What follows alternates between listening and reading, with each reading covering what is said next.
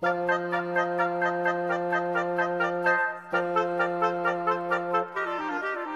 说，我说，大家一起说。各位大朋友、小朋友，大家好，我是小猪姐姐。Hello everyone, this is Teacher Nora. 欢迎大家收听今天的你说我说大家一起说。其实呢，东西方的饮食文化不一样，像在东方呢，我们是这个以米然后为主，而西方的国家呢是以小麦为主哦。不过呢，提到这个米呢，可能有一句话，大朋友小朋友你可能都听过，叫做呢一样米养百样人。请问 Noah 老师，你有听过这句话吗？有，我有听过，而且我们在英文里头也有类似的说法，也就是 It takes all sorts to make a world。其实呢，这个一样米养百样人的意思呢，就是说，虽然大家呢都是吃稻米，或者大家都是吃米制品长大的，可是呢，每一个人的个性、每一个人兴趣、每一个人喜好都不太一样。那刚刚呢，诺亚老师说那个句子，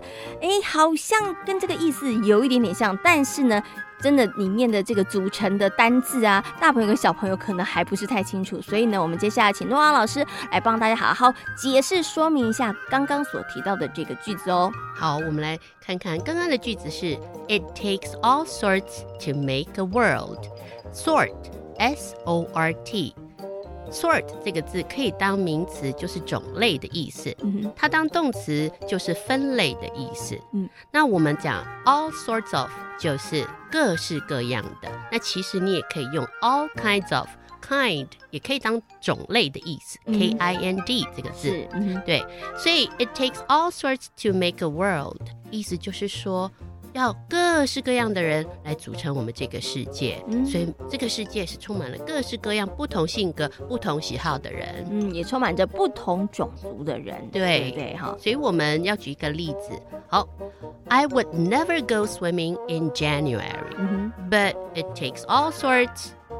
我绝对不会在1月的时候这么寒冷的冬天去游泳，可是 it takes all sorts， 一样米养百样人，就有人喜欢冬天去冬泳啊，好像元旦的时候就会有人想要跳进去那个冰天雪地的池子里面，然后就挑战自己啊，这个就是每个人的那个想法不同。小猪姐姐 Would you go swimming in January? No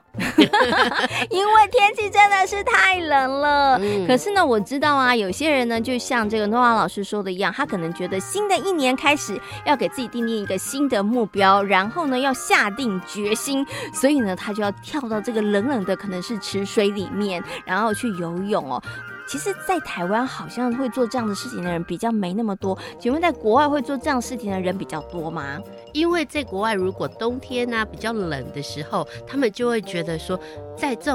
种冰天雪地之下，然后我又把衣服通通脱掉，就穿着泳衣直接跳进去，这是一个勇敢的表现，所以可能有人会觉得说我要下定决心做一个什么事情，然后新年的开始我就要做一件让人家惊讶的事情，所以就这样子跳下去游。而且其实一群人这样子下去，感觉好像也是庆祝那个新年的意思。是 OK 好，所以呢可能在国外真的有一个在过年的时候这样子的一个习俗。不过我觉得像刚刚诺老师说，如果小朋友啊真的在新的一年里头立定了什么样的志向，希望自己更勇敢，真的也不用一定要跳到水池里面，然后在很冷的这个季节里头你可以做别的事情来表示你的决心哦。那么在今天你说我说大家一起说里头，跟大家介绍了大朋友小朋友常常会听到的一句话，一样米养百样人，来告诉大家在我们生活周遭真的有很多各式各样不同的人哦。那么这句话呢，如果换成英文，它的说法是